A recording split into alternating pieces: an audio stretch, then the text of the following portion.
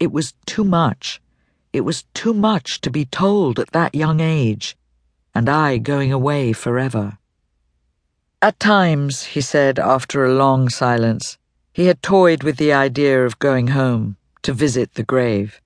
When he saw Christmas decorations in the shop windows and raffles for Christmas cake, or got the cards from his sisters who were now grown up and had married young and moved away.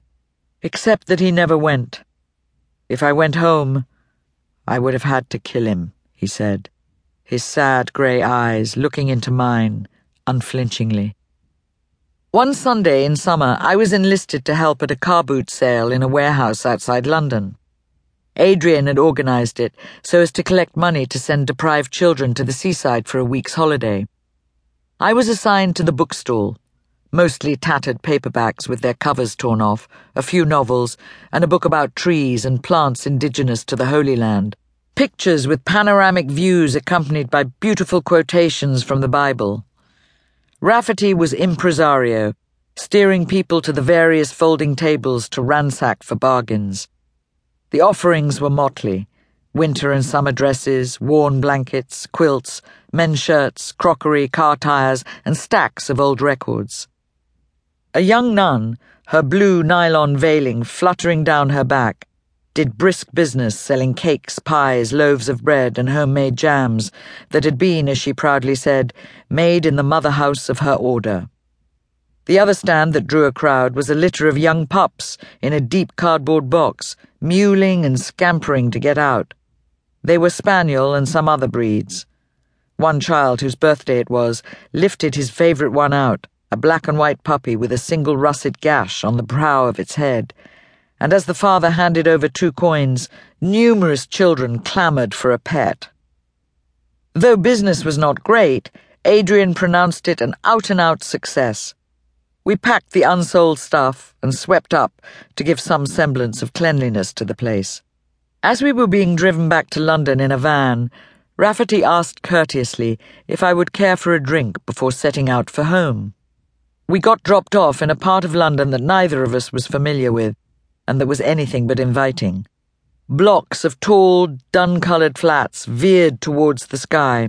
They were of such deliberate ugliness, their planners must have determined that those who would live in them would do so in unmitigated gloom.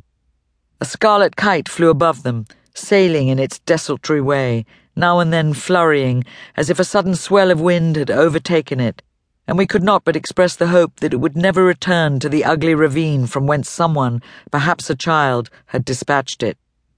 Nearby was a playground, more like a yard, bordered with a line of young poplars, beyond which youths yelled and shouted at one another as they played different ball games. The taller ones converged around a basketball net. Dogs ran around, barking ceaselessly. We could see the sign for a pub, but the entrance eluded us. It was tucked in between a Catholic church, which we recognized by the cross on its grey-blue spire, and a community centre for youths. But though we went up and down several flights of concrete steps and under dark, foul-smelling concrete archways, we kept returning to the same spot.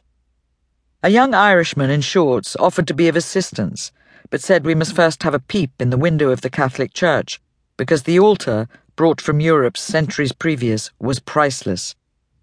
The church was locked, as evening mass had been said. We looked through a long stained-glass window and saw an empty room with only a few pews. The altar, set back from the wall, had intricate sprays of gold leaf and was flanked with stout gold pillars. He was a most talkative young man, and pointing to the vista of flats, he listed the crimes that were rife there. He was a community worker and helped the local priest, whom he pronounced his hero. With ebullience, he produced a map of the area, where, with green drawing pins, he had highlighted the scene of 3 murders, all connected with drugs. Then he descanted, as might an aficionado, on the type of drugs that were being sold, their quality, and the astronomical prices they fetched. He asked us to guess how many languages were current in the neighbourhood, and then answered for us, more than 20 languages, and the Irish no longer in the majority, many having gone home, and many others having become millionaires.